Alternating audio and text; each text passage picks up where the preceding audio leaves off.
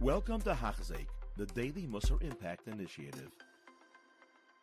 We continue learning Hachzik, Musar Yomi, Habitachon, Rabbeinu Bechayai, Chayvis Alvavois, Sha'ar Habitachon. Learning every day a bit about connecting, trusting, believing in Hashem, realizing whatever we have is for our own good. We pick it up on page 33 in the article Chayvis Alvavois, in which he teaches us now a fifth benefit of bitachon u'mehem, another benefit. Ki habayteach b'Hashem lo yimaneu roi v'hamamayim bitach b'Hashem.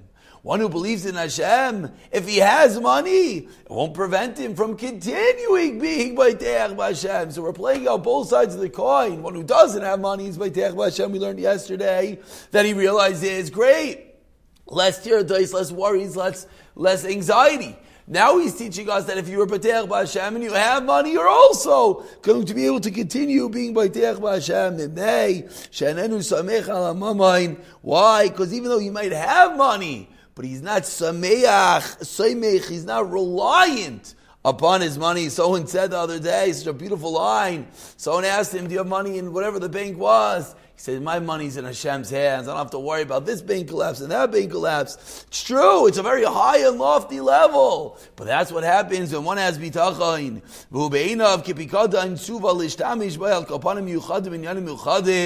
He views whatever he has, it's a deposit from Hashem. You have to use it in a specific way. You have to give tzedakah, etc. But ultimately, everything it's God's charity. It's God's bank.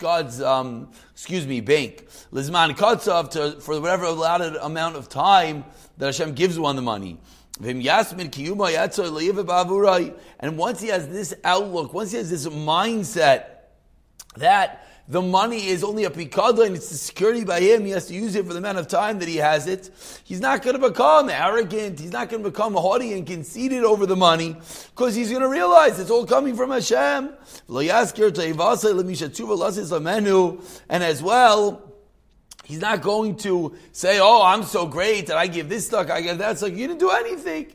You were a pawn, you were the puppet that Hashem allowed you to be the conduit for Hashem's tzedakah. And he's not going to ask to be repaid. He's not going to ask to be thanked because it's nothing to do with him.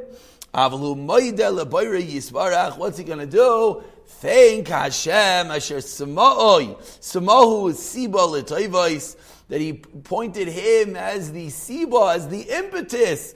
The agent, the shaliach, is all we are, the puppet for Hashem's goodness. Vim yoivad hamami menu, and he keeps on being bayteach b'Hashem and working on his bitachon. And if one day he loses some money, lo yidag, he's not going to worry.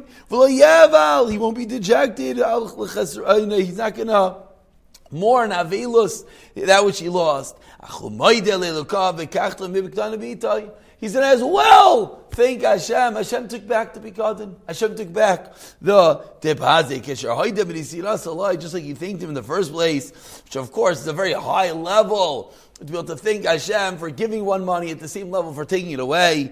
And he's going to rejoice in his portion. And he's not going to wish harm in anyone else, and he's not going to be jealous of anyone else, even though he doesn't have the money. As Shlomo HaMelech has taught us, Tzaddik, he eats just to be seveya, just to satisfy his nefesh. And we're seeing the more that we have bitachon, the more that we believe in Hashem, all facets of our life, from wealthy to poor, to losing money, to gaining money, to giving tzedakah, everything is put into the right perspective. The realization that what are we? We're just those puppets. What are we? It's the money just coming from Hashem. We'll pick it up from here in the next year. You have been listening to a shir by Hachzik. If you have been impacted, please share with others. For the daily shir, please visit Hachzik.com or call 516-600-8080.